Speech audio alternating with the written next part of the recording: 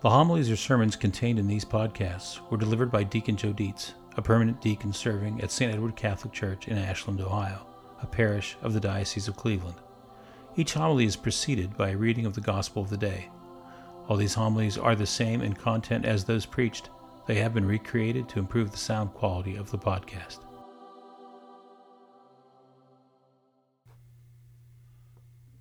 A reading from the Holy Gospel according to Mark. Jesus said to his disciples, "Go into the whole world and proclaim the gospel to every creature. Whoever believes and is baptized will be saved. Whoever does not believe will be condemned. These signs will accompany those who believe. In my name they will drive out demons. They will speak new languages. They will pick up serpents with their hands, and if they drink any deadly thing, it will not harm them. They will lay hands on the sick, and they will recover." So then the Lord Jesus, after he spoke to them, was taken up into heaven, and took his seat at the right hand of God. But they went forth and preached everywhere, while the Lord worked with them, and confirmed the word through accompanying signs. The Gospel of the Lord. Paul prays for the Ephesians, that God will give them a spirit of wisdom and revelation, resulting in knowledge of him. And, seeing as it's Mother's Day, I think it would be appropriate that we pray such a prayer for mothers everywhere, because mothers need that wisdom, because they have to answer a lot of questions. About the time children start to get talking, but before they start school, they're in this range somewhere between the ages of 2 and 5, when they tend to be curious about a lot of things, and therefore have a lot of questions. And there's no such thing as one question, because invariably each one has several follow-up questions. And Mom is often the only one around to field these questions, and so she becomes the great answering machine, whether she wants that job or not. Can you imagine the questions that would come out of today's readings? Why did Jesus stay 40 days? Where did he go when he ascended? You know, the funny thing about the answers to these questions is that they make sense if you understand that Jesus was trying to help first the apostles, and then through their teaching, us, better grasp this whole divine mystery. For example, if we wonder why Jesus stayed 40 days and not 1 week or 6 months, and this is my opinion, my guess is that 40 days was long enough to convince the apostles that he was for real, that he was not a ghost or a vision or some figment of their traumatized imagination, but was in fact the risen Lord and Savior. As it says in Acts, he presented himself alive to them by many proofs. And once that was done, it was time to move on to the next phase of our salvation plan, which was mission accomplished. Jesus returns to heaven and sends the Holy Spirit for phase 2, the church. Now, the second question's a little tougher because, as you know, it would be followed by more questions. If you say, well, he went to heaven, the next question is, where is heaven? And unfortunately, thanks to jet aircraft and the space program, we have been up there to date, and no pilot or astronaut has reported seeing Jesus up there. Granted, some may have found Jesus while up in a plane, especially during heavy turbulence, but it's not the same thing. And if heaven isn't up there in the heavens, in the clouds, but is really in a separate and distinct place, in the presence of God, that is not of this world, then why did Jesus ascend into the heavens? Why didn't he just disappear? You know, if we worked for a large company and the CEO of our company visited our branch here in Ashland and told us his plan for the company's future and gave us encouragement and assurances about our role in it, when he or she left, we would want to know that they went back to corporate headquarters and are there leading the firm. We don't want to hear that they never showed up, they haven't been to work in months, or they left Ashland and just disappeared. Jesus could have disappeared, but he didn't. He could have vanished, like at the dinner at Emmaus, but he didn't. By ascending into the heavens, he left us with a positive, encouraging image to help us understand the truth of where he is. that he is in a place of power and control, of intercession and advocacy, with the Father and the Holy Spirit watching, listening, and responding on our behalf.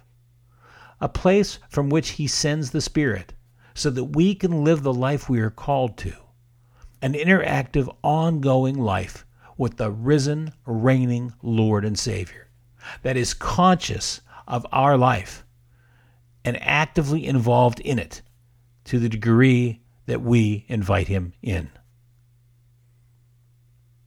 Some questions are tougher and often don't get asked, certainly not by our children, such as, what did Jesus mean when he said whoever does not believe will be condemned?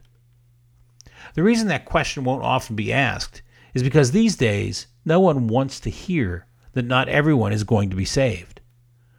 To be sure, the church has never condemned anyone, but that doesn't mean the church believes all have gone or will go to heaven. Quite frankly, it's difficult to understand the point of preaching the gospel if everyone is going to heaven anyway. If the free will choices that people make have no impact whatsoever on their final destination, on their salvation, what would be the point in there being a church?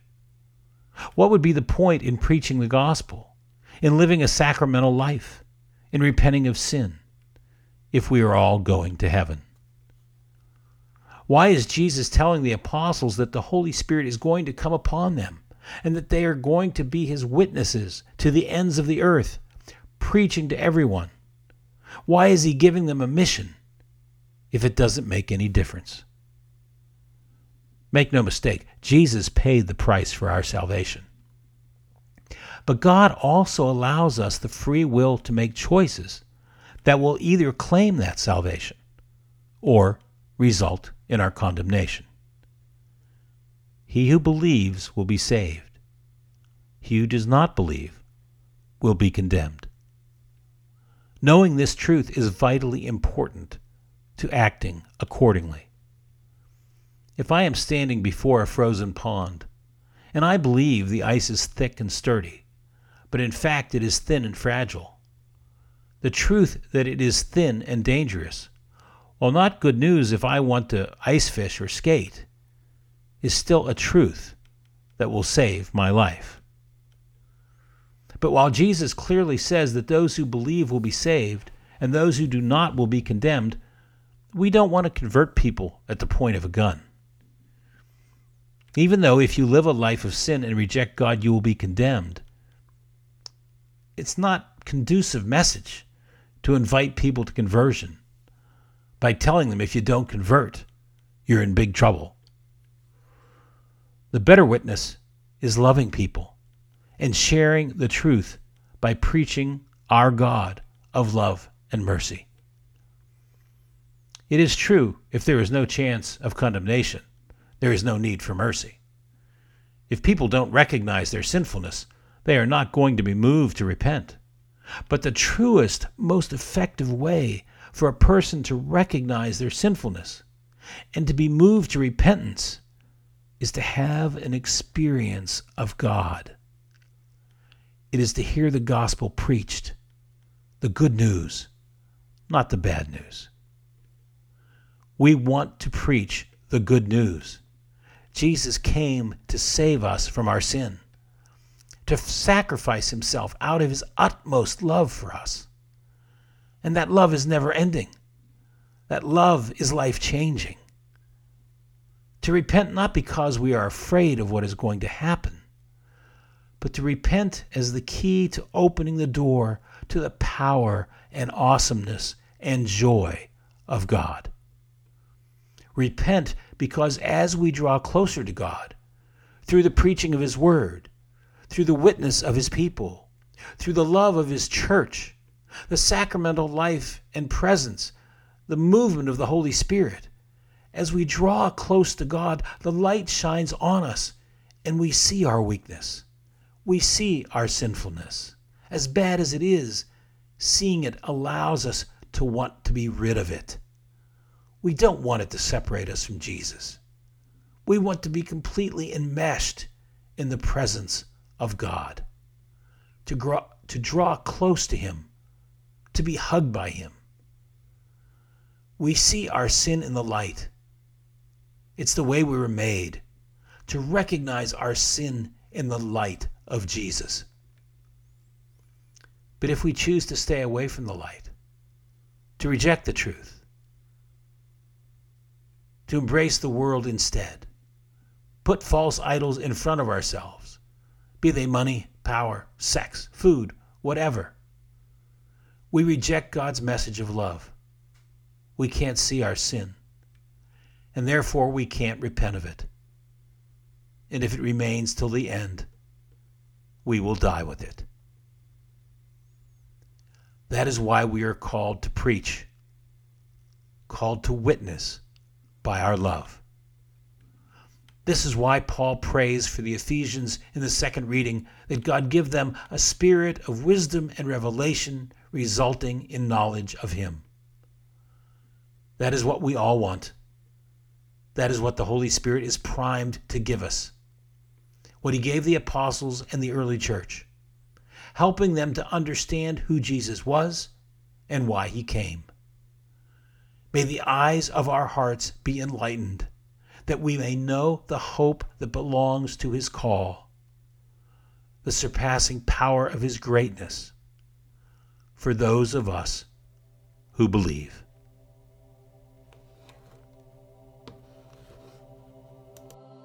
Send questions or comments regarding this podcast to deaconjoe2017@gmail.com.